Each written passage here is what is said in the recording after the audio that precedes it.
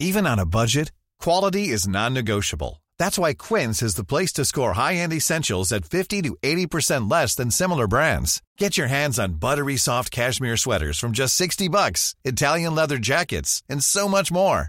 And the best part about Quince, they exclusively partner with factories committed to safe, ethical, and responsible manufacturing. Elevate your style without the elevated price tag with Quince. Go to quince.com/upgrade for free shipping and 365-day returns. Hi, I'm Daniel, founder of Pretty Litter. Did you know cats tend to hide symptoms of sickness and pain? I learned this the hard way after losing my cat, Gingy. So I created Pretty Litter, a health monitoring litter that helps detect early signs of illness by changing colors, saving you money and potentially your cat's life. Pretty Litter is veterinarian developed, and it's the easiest way to keep tabs on your fur baby's health right at home. Go to prettylitter.com and use code ACAST for 20% off your first order and a free cat toy. Terms and conditions apply. See site for details.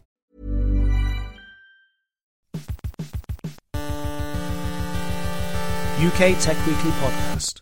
The sun has got its hat on, hip hip hip hooray! The sun has got its hat on and it's UK Tech Weekly Podcast Day. Hello listener and welcome to the UK Tech Weekly Podcast, your favourite weekly tech podcast, coming at you every Friday like taking off a pair of too tight tech shoes. This is the UK Tech Weekly Podcast, a weekly infotainment bomb from the editors of PC Advisor, Tech World, Macworld UK and Computer World UK. Every Friday we pull into an audio service station, drinking overpriced audio coffee and overheated audio toasties in order to bring you no more than 40 minutes of informed tech chat on the hot tech topics of the past 7 days. Don't forget to subscribe, review and tell your friends. And if you'd like to be associated with this Harlequinade, you can sponsor us. Get in touch at editor@idg.co.uk or via the @UK Tech Podcast Twitter feed. I'm Matt Egan, Editorial Director of IDG UK, and today I am delighted to be joined in conversation by the thinking woman's crumpet, Chris Martin, Consumer Tech Editor of PC Advisor. Oi oi. The unthinking woman's strumpet, Lewis Painter, Staff Writer of Macworld UK. Hello. And the unkempt gorilla's trumpet, woo, David Price, Acting Editor of Macworld UK. All right. Yeah, this was quite a short turnaround in terms of the script writing process, so don't really know where we went there. This week we are talking HTC, Bitcoin and streaming TV. Strap yourself in, you're in for a wild ride. Baby, you can vibe my car. Yes, you're gonna be a star. Baby, you can vibe my car. I don't really know where it goes after that. Baby, I love you. Yeah. Baby, I love you. Beep, beep. Yeah, no, beep, beep, beep. Lewis Painter, the Vive is alive, and you have taken it for a drive. What's the jive? Wow. First of all, that is pretty impressive. Is it definitely Vive and not Vive? I hope not, because it ruins my entire introduction. I asked someone from HTC and they did say it was Vive. I've heard Vive far more than I've heard anything else. Like so, Vive la France. That's what it, It's anyway, not French. Sorry. Well, if there was a little accent on the Vive, then maybe. Well. So, on the balance of probabilities, it's the HTC Vive, which is the HR headset. Freudian slip. There's the VR headset, which, Lewis, you've been trying out this week. We finally have it. We finally got it into the office and everybody's a little bit excited. I kind of spent most of the first day, showing everybody what it does and what it can do, and everyone was just amazed being able to paint in 3D. That was the main thing. And by everybody, we mean like the civilians. whole office. Yeah, sales people people walking past, everybody those HR people, they all seem to be really excited by this this VR headset, which is interesting because we don't often get this from the products that we test. No. So there clearly is real interest in VR, which is something we've discussed in the past. And what's your experience of using it been like? It's been interesting, to say the least. I mean, the setup was a little bit stressful, and it's kind of something that a lot of people will overlook when they think about buying the Vive. It just, you don't really think about the setup because it has two base stations that need to be able to see the headset and the controllers at all times. So they need to be like on the wall, or yeah, they come with kind of grips to attach to the wall, and you screw it in. But it's a bit messy, especially for people that are reviewing it like us.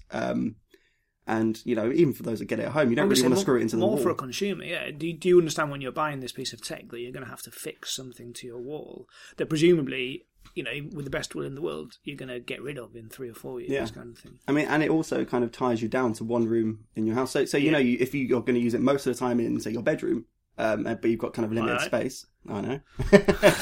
But say, if you have you have no way to take it downstairs to the front room. Sure. If you wanted to, have a bigger space to play in. Not everybody like us has a video studio, so they've got all sorts of means of attaching it to the wall. To some extent, you need like an empty room, don't you? Yeah, essentially. And not many people have a completely empty room in their house. We all fill the space that we have. Yeah. So you will be pushing tables and sofas and things to the sides if they're not already there, to try and create enough room.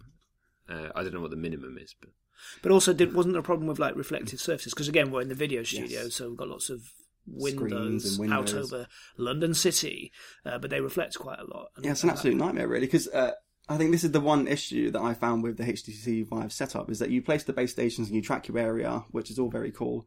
But it's not until later on in the setup they actually put the headset on and then you get to use it. So by that point, everything's set up and you think it's all good. You put the headset on and then you lose tracking and you have no idea why. And obviously, because it's early days, no one's really addressed this online. So you kind of just sat there twiddling your thumbs, reading through, Steam, Vive's official troubleshooting page for the issue.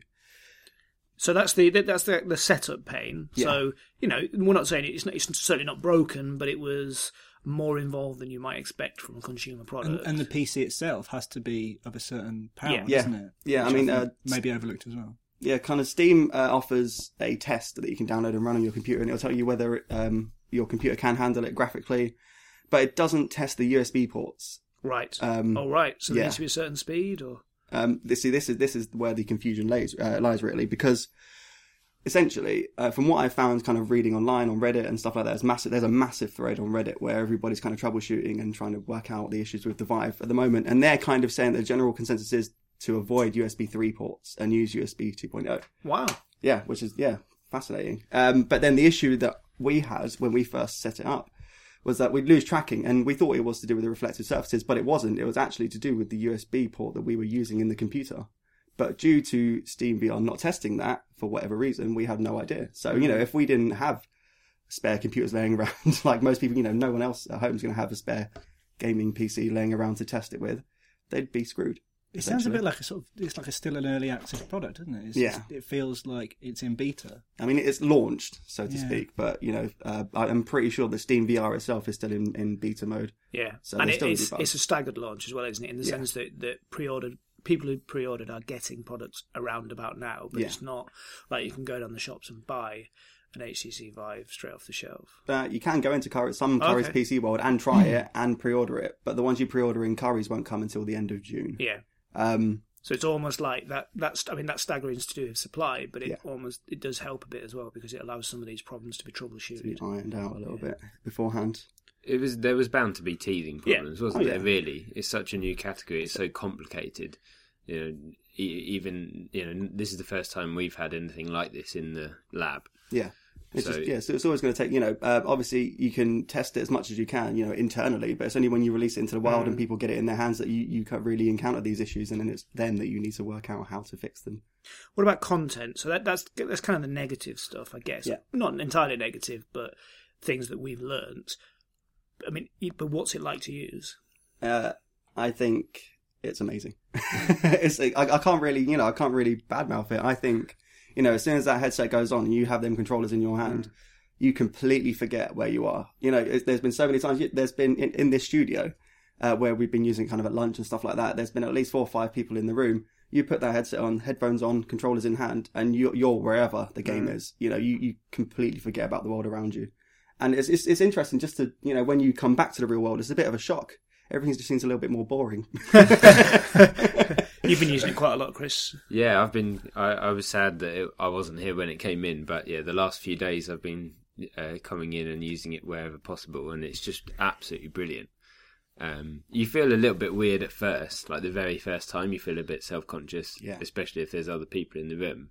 But like Lewis said, as soon as like the game starts or whatever it is you're doing, actually, like literally a few seconds and you're completely somewhere else. Yeah. And the fact that you can just look like completely 360 degrees and walk any direction, you can walk around within the space. Like a grid system comes up, like to show you're about to walk into a wall, just for safety and stuff. Yes, little things about the HTC that are interesting. It's got a little camera on the front as well, which you can activate in the settings menu, so that when you come close to your boundary, the camera will activate as an overlay over your game, so you'll be able to see the real world. If there's anything in front of you or near you that you might hit, it will automatically come up and let you know that you're near something and avoid it. It's a really handy thing to have. Because when I first went hands-on with the HTC Vive last year, the cable wrapped around my leg and I ended up tripping over the cable and damaging the box, and it was just a massive nightmare, really. And that could have all been avoided if they had a camera in the front at that point, but it didn't. Brilliant. There's a couple of games we've been playing, like the Space Pirate Trainer. So you've got like the controllers are guns, but you can change one to a shield by like reaching for your back, and the other one's kind of a bit like Guitar Hero, except like paintballs are flying at you. You have to hit them with the shields with the right colours. Sound like Guitar Hero. Well, as in they blobs come at you in time with the music. Oh, I see. So yeah, and instead of playing a guitar, you just hit them with the shields. Like so they're both really fun, but they're not like full on games. They're more like mini games, aren't they, Lewis? So are there any full games, or is that something that's still in the pipeline? I think at the moment people are trying to find their feet in terms of what people want with VR. There's a lot of really cool experiences. It's games and experiences. Experiences are something I think people are overlooking, but are going to be massively important to VR. Because the Blue is a great example. It's my favourite experience that I've used on the HTC Vive. And it basically transports you to the bottom of the ocean. And you don't really do a lot. You kind of just look around, take in the environment. But the graphics in the experience are absolutely amazing. Nothing close to what I've seen before in any of the actual games available for the HTC Vive. So in terms of graphics, the experiences are the ones I'm quite excited for. And you liked the space one as well, didn't you? There's a space universe sandbox is what it's called, which is really cool. And you kind of create your own universe. It gives you planets that you can spawn, entire solar systems, and then you can just play around. You can be God. Yeah, you can smash planets into each other and see how that's going to affect the gravity and the everything. Create massive black holes, and it's just kind of really cool. Monster. Yeah, it's amazing. But the fun thing is, I think, is the scale of it, because when you first put the headset on, you can kind of see it. It's all in front of you, but it's quite small. But then you can kind of do a really kind of Iron Man-esque thing where you reach out with the controllers and grab it and pull it.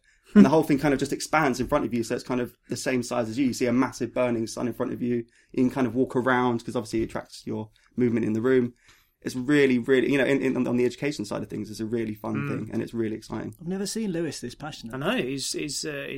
I now am very keen to try the device. The only thing I noticed was that I wasn't fully aware that it's wired until you guys were using it. Yeah, it's quite a heavy duty wire, actually. It's kind of it's noticeable, and I think that is the one issue with the HTC Vive. But I mean, it's an issue that the Oculus Rift has a wire. Yep. I'm pretty sure the PlayStation VR is going to have a wire as well. Yeah.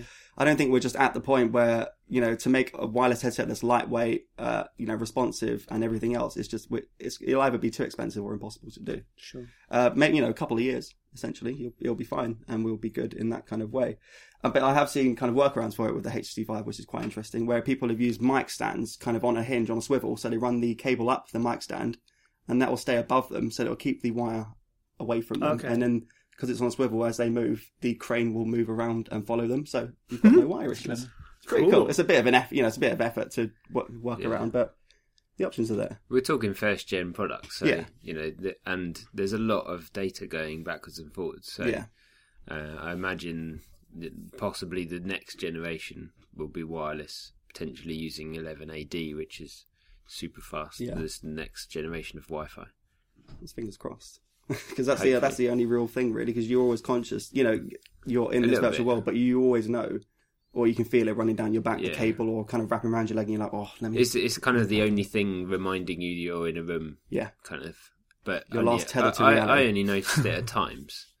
But yeah, these mini games are kind of fun for a bit, but they're not going to last. They lack in depth. Yeah. But, I mean, I don't think anyone's had time to make a full VR game. No. So it'll be potentially next year's full-on games that support VR if you have VR. Yeah. Presumably the development time for a VR game would be greater, because you have to create a 360 degree visual for every environment. I'm not really sure what additional work there is, but it's got to be more, you'd think. I mean, I went eyes on, should I say, with the assembly, which is a proper kind of it's for the Oculus Rift. I'm not too sure if it's coming to the Vive, but this was over a year ago, and that game's not out for the foreseeable future, so it does take quite a while to kind of develop VR games, but I assume it's a similar process for normal games. Blockbuster games, they're incredibly detailed anyway. And I think people are hoping that games that are available at the moment will get VR support in the future. Kind of games like Ark Survival Evolved on PC is an amazing kind of open world game where you've got dinosaurs running around, and it's first person anyway. So the upgrade to VR isn't that far. It's not a massive jump, and it seems something that would be fairly easy for the developers.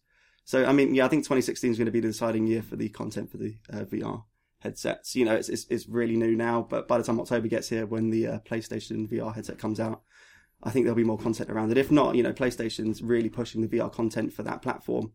They reckon they've got over 50 VR titles coming out between October and December alone, with more coming next year.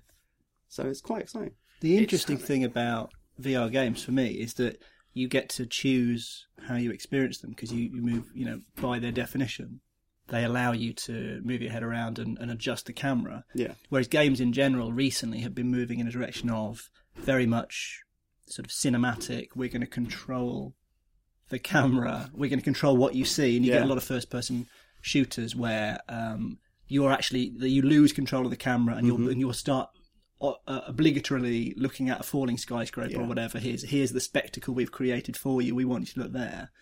But VR is by its definition free form, and you could be looking in the wrong direction at that point. I like that idea. Yeah. But what if you're playing one of these really interesting film-based VR games and you miss the important moment because you're looking in the exact opposite direction. You turn around like, what happened? But that's where the craft is. You used to get in first-person shooter games that wanted you to see something. They would have to be clever, just as filmmakers do. And you get things like a flock of birds that fly up as you walk in, and then they sort of drift across in one particular direction. And then as you follow them, you see the enormous monster coming out of the clouds or whatever. But if you didn't want to follow the birds, you wouldn't have seen that. And that was allowed. I like that. I like that sort of freedom. And that excites me about VR. Okay, let's go around the room. Johnny Vive is alive, or Viving Miss Daisy? Chris Martin. Johnny Vive is alive. David Price. Johnny Vive is alive. Lewis Painter. Of course, Johnny Vive is alive. Johnny Vive is alive. Okay, we'll be back in just 2 seconds. I'm Brian. I'm Brian. I'm Brian. I'm Brian, and so's my wife. David Price. Who is Brian Bitcoin? I'm a little bit out of my comfort zone here, Matt, so you're going to have to be indulgent here. But Bitcoin's inventor may have been discovered. Certainly somebody is claiming that he invented Bitcoin, but a lot of people don't believe him. Craig Wright is the chap, isn't he? Craig Wright. Bitcoin was invented by a person called Satoshi Nakamoto. Doesn't sound like Craig Wright. I hope I've said that right. Well, this is the thing, because there's been theories since 2008 about who Satoshi Nakamoto might be, because it's obviously a pseudonym for one person or several people. And at one stage, this person claimed to be a 37-year-old Japanese man, and that was quickly poo-pooed. Because poo-pooing. Well, because of phrases like poo-pooing, because Nakamoto's code contains lots of idiomatic English that suggested it was somebody who was either British or from the Commonwealth. But more recently, this man, Craig Wright, who is Australian, so that fits in with the Commonwealth idea, has claimed that he is Satoshi Nakamoto. Right. Why has he claimed that now? Do we know? It's all rather mysterious. Right. Because it does obviously raise the question, if this is a person who is seeking publicity for their work, seeking recognition, then surely they would have used their own name at the beginning. Yeah. Although obviously if you come from a cryptographic background, you do have a tendency towards anonymity. So basically we don't know whether Craig Wright is indeed the Bitcoin founder. There is some evidence. So he came out and he offered proof, and the proof was that he moved a Bitcoin from we're going to get into quite technical details now, and I'm going to start flailing. But he moved a Bitcoin from, or a set of Bitcoins from, an early block that people had always presumed belonged or was controlled by Satoshi Nakamoto. And so this is, some people have said that's good proof. Some people have said it's not proof. The problem is that we're at that level of technical detail where only about 6 people in the world can actually decide, and they don't agree with each other. I suppose really it actually doesn't matter. But it is an interesting opportunity to talk about Bitcoin, because Bitcoin used to be in the news all the time. Kind of died away a little bit. Bitcoin, for the uninitiated, is the cryptocurrency. It's the global virtual currency. Yeah, and it's got you're right, because it sort of dropped out because it's not taken seriously as an actual currency itself, because it's for obvious reasons, it's very volatile, and it's used because of its potential for anonymity. It's used by a lot of shady characters. It's associated with crime, the dark web. Well, exactly, yeah. People buying stuff they don't want people to know about. But, yeah, as you said, it's become more interesting recently because rather than the currency itself, but the underlying technology behind it is actually interesting, more respectable financial institutions. And a number of the bigger banks have started trialling the technology blockchain, which is what is used to track Bitcoin transactions. So first of all, has anybody here ever used Bitcoin? Nope. Any? What are our kind of general thoughts about Bitcoin? Just knowing about tech. I thought it was kind of interesting at first, and then you got bored of it pretty quickly. Yeah, I mean, so you have to like spend forever just mining like one Bitcoin, don't you? So the idea behind the currency, the reason why it's more than just a number, is that it requires a certain amount of computational power to mine a Bitcoin, which automatically creates value in the same way as in the old days putting.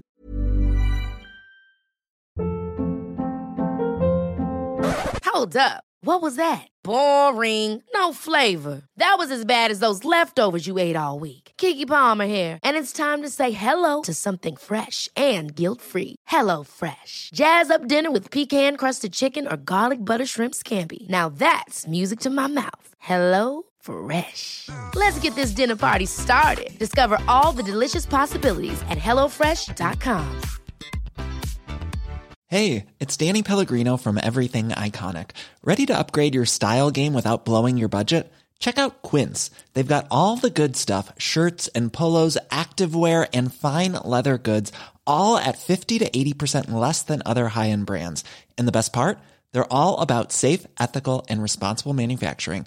Get that luxury vibe without the luxury price tag. Hit up quince.com/upgrade for free shipping and 365-day returns on your next order. That's quince.com/upgrade. I'm Sandra, and I'm just the professional your small business was looking for. But you didn't hire me because you didn't use LinkedIn Jobs. LinkedIn has professionals you can't find anywhere else, including those who aren't actively looking for a new job, but might be open to the perfect role, like me. In a given month, over 70% of LinkedIn users don't visit other leading job sites. So if you're not looking on LinkedIn, you'll miss out on great candidates like Sandra. Start hiring professionals like a professional. Post your free job on linkedin.com/achieve today. Gold or silver into coins and notes gave them intrinsic value. So the flow of production is throttled. So that creates scarcity, doesn't it? In the same way that gold is rare. So your thoughts were interesting idea, but then... And then I thought, no, it's a bit too much. What's the purpose of it? What can we actually do with it that we can't do with... Yeah, when I realised it wasn't really possible for me to kind of mine or acquire Bitcoins... We could pay you in Bitcoin. Then, and the fact that it could all just kind of implode. Like, well, in principle, it shouldn't because of the mining process, but it does. Like all currencies, it requires on everybody to agree that the currency has value. Yeah, but that's the fascinating thing about it, is the fact that it's a distributed database. Is that there isn't a central authority who decides how much a Bitcoin is worth, or that you have 300 Bitcoins or whatever. We all together agree that through this system of nodes, where you say, I'm giving Lewis 10 Bitcoins, which is £3,000, by the way. Yeah, thanks for that. But you're giving Lewis 10 Bitcoins. He's going to spend it all on HR games. HR games, I did it again. VR games. So then you send a message out to all the other nodes, and if the majority of them accept that transaction, then that is then entered into the ledger on everybody's separate node, which means that in theory it's safer than any standard financial transfer system. Well, and the sort of utopian vision was that means it's outside of the control of nations and governments. Exactly, So and hackers. Yeah, so much the same way as when the internet was first a thing. You know, there was this dream that it would somehow democratise communications and media. Initially, that was the sell, at least, or the story behind Bitcoin. Lewis, what are you going to spend your 10 Bitcoins on? Definitely HTC Vive. There's nothing else in the world I want more right now than that. So the as you mentioned, David, the really interesting thing about Bitcoin is the tech behind it. So this thing called the blockchain, which is you described it better than I did, but it's like the ability for a single transaction to be held in multiple places, essentially. Yeah. And lots of financial organisations, governments, in fact, are really interested in using blockchain to facilitate the movement of money, commerce, votes. Okay, well. That's interesting. I mean, anything which requires information to be securely and reliably distributed among many parties is potentially applicable. Okay, it's one of those technologies which is fashionable to talk about at the moment, and I think a lot of organisations are getting free publicity by saying, yes, I think we might use blockchain to do our insurance claims or whatever. But it's going to be interesting how it shakes out in the next few years to see where it does work, where it does provide more efficient communication. So not so many actual examples of people using the blockchain that we can find. Most of the big banks are doing it, and one of the insurers, as I said, says that it's planning this. But it's a lot of it's up in there. Okay. Did you have something to say there, Chris? No, just it sounds interesting in terms of using that method for other things. Yeah, like approving things and it's often the way, isn't it? Is that you get a new technology and then the things that come with it are actually more useful. Yeah. But the actual currency, I'm not fussed about having it. Goes right back to a lot of the great inventions. A lot of medicine came about because people were trying to do one thing and they found another thing. Post-it notes. Post-it notes. What? I can't remember he was trying to invent some glue, and the glue he invented was rubbish. I was going to say, if he was trying to invent medicine and he came up with a post-it note, that would have been incredible stuff. Okay, cool. Let's go around the room. A little Bitcoin of heaven or the bite of Bitcoin? Chris Martin. The what? A little Bitcoin of heaven, positive, or the bite of Bitcoin? The second one. I don't understand the second one. The bite of Bitcoin. The bite of bit. Oh, I see. I still don't get it. Look, didn't have much time to write the script today. It's an olden days phrase. David Price. A little Bitcoin of heaven, or the bite of Bitcoin, or a better version? New Kids on the Blockchain. Nice. I just made that up. Better. That is good. Off the cuff. As you were saying that, I was thinking itsy Bitcoinsy yellow polka dot bikini. Doesn't work. Lewis Painter. New Kids on the Blockchain, itsy bitsy Bitcoiny yellow polka dot bikini, a little Bitcoin of heaven, or the bite of Bitcoin.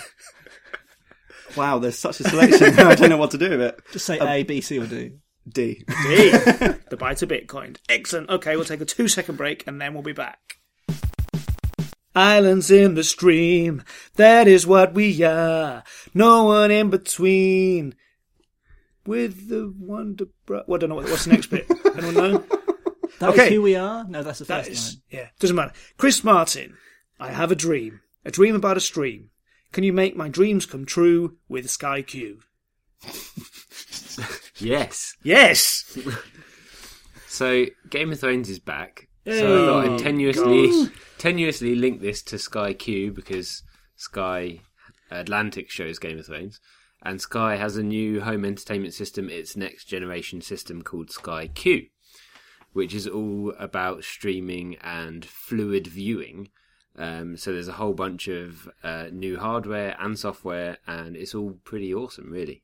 So what's the killer sell here? It's to do with being able to watch content anywhere, kind of thing. Yeah. So the headline kind of feature is this fluid viewing, which kind of aims to describe the way that you will view content around different places and on different devices. So there's a new Skybox, which is the Sky Q, and the Sky Q Silver, which is basically the top range model, and that's the one that you plug into your TV.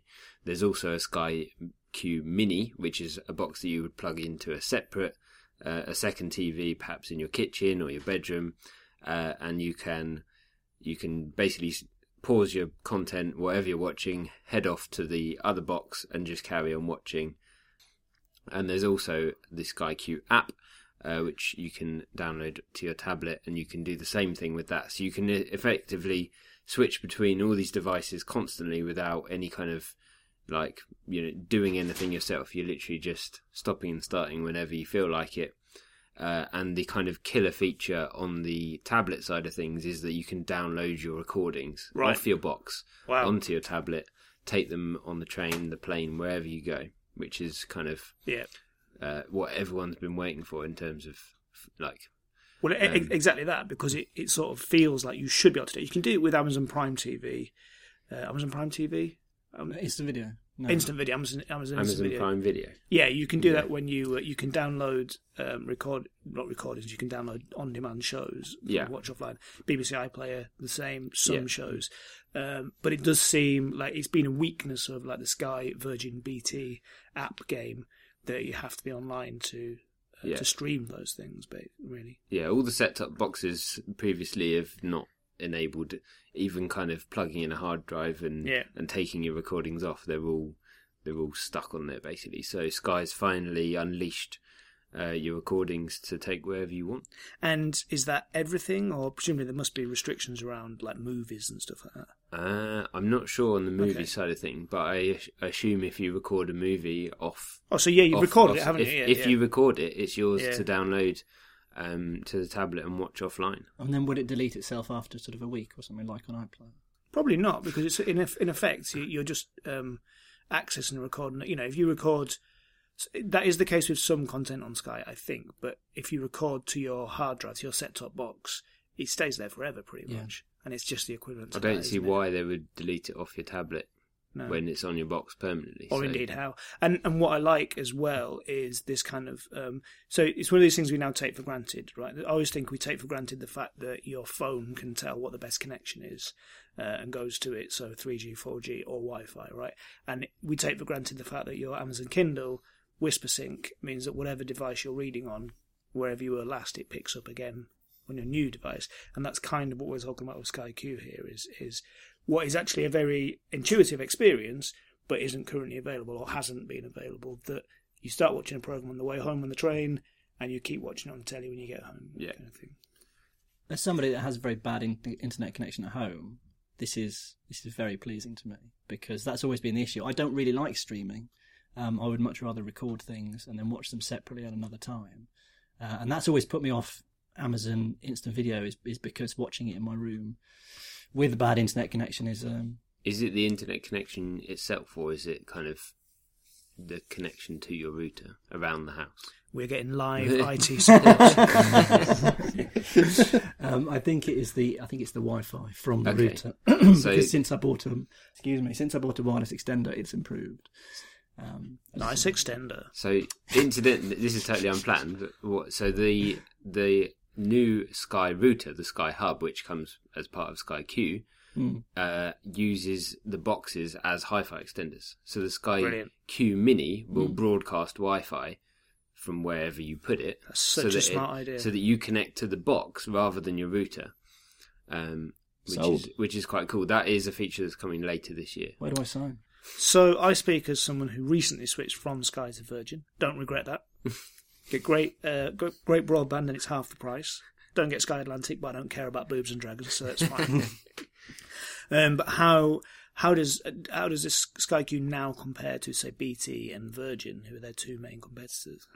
I'm not sure price-wise about Virgin. I mean, BT is a little bit different because it's the UV box, so it's Freeview, and then the additional channels you get on BT, so BT Sport and the kind of entertainment package that gets you like Comedy Central and stuff like that is extra, but it's not a huge amount extra. So you're talking minimal cost for something like BT, which is kind of like a happy medium. And you can get Sky Sports on BT UView if you want, although that is quite pricey. Sky Q is it's £42 a month if you're not a Sky customer. It's around £12 extra if you're a Sky Plus customer. But that's for the Sky Q. That's kind of for the basic package. But everyone's really going to want the Sky Q Silver, which is the one that has 2 terabytes of storage, has support for 4K, which Sky will be broadcasting 4K content later this year. including movies, and it has a whole bunch of tuners, so you can record 4 shows and watch a 5th one live, which is pretty cool. And that one's kind of £54 a month, I think. Yeah. So that's in addition to what you're currently playing presumably. That's the 42 and 54 if you're a new customer. Right. That's kind of what it starts as. And then you'd have to buy movies and sport on top of that. Yeah, I think so. And then if you want the mini, that's extra and stuff. Sure. So it does, it's Sky. It adds up to a lot of money per month if you want the whole shebang. Yeah. One of the things they're touting is that the setup cost is their lowest ever, which is £99, I think. So cheap. Yeah. You can usually get them to waive that in my experience, but that's a whole other thing. Interesting, because it's like this constant game of one-upmanship. Because one of the things they talk about with when they're selling Virgin to you is the fact that the Virgin box, you can have, I think, 3 recordings and watch a 4th program, and previously Sky was you could record 2 things and watch a 3rd program. Interesting. Who these people are who are trying to watch 3 or 4 programs at the same time. I don't know. That is something that's a lot less necessary now. There's so many streaming on demand. I don't know. I mean, I get that problem a lot because programs are all broadcast at the same time, which is a real throwback. But the fact there is still a peak time, 9 o'clock, they'll be. But the fact that they're available, on demand anyway. Yeah, they're available on demand. If you didn't happen to hit record, they're available on demand afterwards. Yeah, that's true. So it's less of a problem. I think the challenge I find with all these things is I've got all the Sky channels apart from Atlantic through Virgin. I'm also a Netflix subscriber. I'm also an Amazon subscriber. Wow.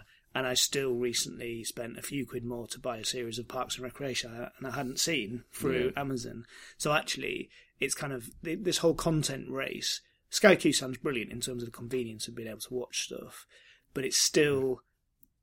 there's still no clear winner in terms of the content package. No, it really depends what you want to watch. Like nothing has everything, kind of thing. If something had everything, then it would clean up. Yeah, and that is what I think Apple could come in with if it launches its streaming services. People, you knew you'd get Apple in somehow, didn't you? I was going to, no matter what happened, because they're really good at setting up those deals. That's what they did with iTunes, is that they had everything. Quite early though with iTunes, weren't they? I mean, now they're coming to a market where there are some big established players. Yeah, it's true. Sky's in an interesting position because it's the kind of more traditional, weirdly, the traditional broadcaster in this game. But then you look at Amazon and Netflix, and they're really building up these both original content and other people's content.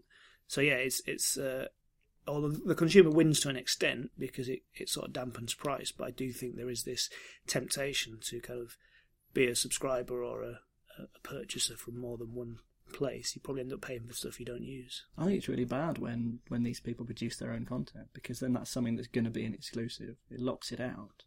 There's no way that somebody could then come in and offer everything. If you're into your Top Gear, or whatever it's called, what's it? They haven't named it yet, have they? Car program. Generic car White program. man car program. I don't know. Yeah, you say it's really bad, but then, But then we have House of Cards, so...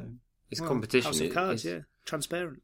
Brilliant. I think it creates an environment where the content gets better, though. Yeah, it does. Because Netflix started doing original content really well, and then Amazon suddenly went, "Oh right, we better make some good shows." And they then have to be good. There's no crap there because it has to be. Well, it has to get results, which is slightly different.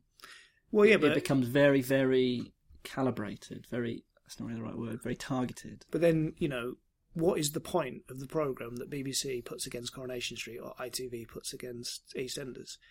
Whatever it is, Youth Hostling with Chris Eubank or the equivalent. But they make those programmes and they cost quite a lot of money, relatively quite a lot of money to make, a lot less money than making a primetime TV show.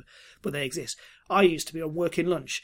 What a ridiculous thing that was, a programme for working people on at lunchtime when working people are all at work. But, that's the sort of thing. I'm not bashing the BBC at all. I'm a real big fan of the BBC. But on demand... and the ability to choose does mean that those kind of programs just don't get made, because what's the point? Yeah. And if you want to make a niche program, you can put it on the internet, on YouTube. It's you can. It's never been easier to get stuff to people. It's never been more obvious the things that people don't care about. I don't know. I'm making two separate arguments. I think it makes me sad that they don't make bad programs anymore. going back to Sky, I think it's quite interesting what they've done to offer Sky to non-Sky customers with Now TV. Not that that's anything new, but the fact that you can go and get Sky movies as a monthly fee, you can go and get Atlantic plus a bunch of other channels as a monthly fee. Or you can buy like a day, or buy a test match. For sports, you can get a day or up to a month. Yeah. So if you, it's quite a... That may finally get me to crack and pay for a bit of cricket, because it really annoys me that I would have to spend all that money. How much is sports on top of the normal package? Well, I don't know, because if you, like I say, I paid about £50 a month to Virgin, and Sky Sports is included. I'm guessing that Virgin's subsidising that just to get me as a broadband customer. And you get BT Sport thrown in. But then I can't lose Game of Thrones, so... Well, you could then buy... this is exactly it, because you'd have to buy Game of Thrones through Now TV, presumably. You'd get the entertainment package, which includes Atlantic, which is $6.99 a month. So it's kind of similar to Netflix. And you basically get about 6 or 8 channels, including Sky One and Atlantic. It is basically just Game of Thrones. That's the only thing I want from Sky Atlantic. So maybe I should just buy the DVD. But that's how they do it. It's smart, isn't it? Just wait for the box set. Netflix, for me, it's for House of Cards, as you say. Amazon Prime's different. It's because I get it thrown in with Prime, but then because I was watching Parks and Rec and they didn't have Series 6, I had to buy Series 6. Then all of a sudden I've spent more money. It is easy to go like a few weeks without watching anything on one of the things. And then you think, I've just spent a whole month's worth of... But then I do quite like Netflix for that. And Prime's slightly different. But I like Netflix for the fact that you can just cancel for a month and then you can pick it up again. There's no kind of punishment. It's not like you need extra tech or anything like that. Whereas Sky, Virgin, BT, they're about locking you into their... It's more contract-based, isn't it? Yeah. But that's the whole thing about the installation fee. That's part of the... Installation fee. What was that phrase we were using yesterday? Buyer's confirmation bias or something. Once you've spent the money, then you want to tell yourself that it was a good decision. Yeah. I'm pretty certain if any of these people wouldn't waive the installation fee, something's wrong. Because that's, So what do? You just threaten not to do it unless they waive it? Well, no, as with all these people, if you're in a contract with one of these companies, you should always ring them up once a year and say you're thinking about leaving. And think about leaving. Because, it doesn't cost them any more. It's like what we said about moving banks though. It takes effort. Yeah. And it's easier not to. Yeah. So but it's worth having the phone call, because the worst thing that's going to happen is you end up paying the same. Yeah. But the likelihood is they'll knock a bit of money off for you just to keep you. Pro tip. Okay, good. Let's go around the room. Sky, Q-hoo! Or Sky, that's my cue to leave. Chris Martin. Sky, Q-hoo! David Price. Sky, Q-hoo! Lewis Painter. Sky, that's my cue to leave. Ooh. Spending all your money on other things, like VR headset. Well, come back to me and talk to me when you've got Sky VR, right? Oh, that'll be good. Game of Thrones where you can walk around.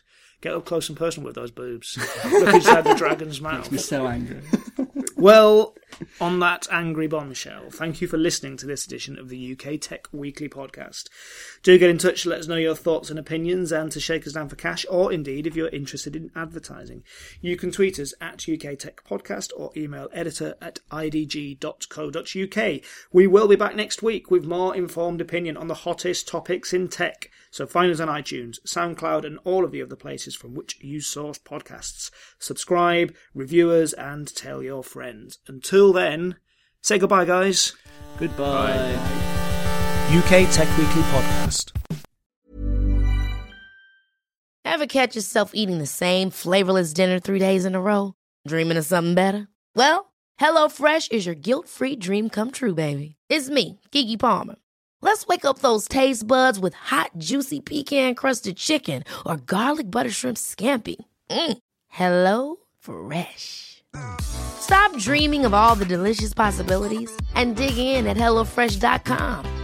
Let's get this dinner party started. My business used to be weighed down by the complexities of in-person payments. Then, Tap to Pay on iPhone and Stripe came along and changed everything. With Tap to Pay on iPhone and Stripe, I streamlined my payment process effortlessly. Now I can accept in-person, contactless payments right from my iPhone. No extra hardware required. What's truly remarkable is how I can cater to all of my customers' payment preferences. Whether they're using cards, Apple Pay, or other digital wallets, Tap to Pay on iPhone and Stripe ensure a smooth checkout experience every time.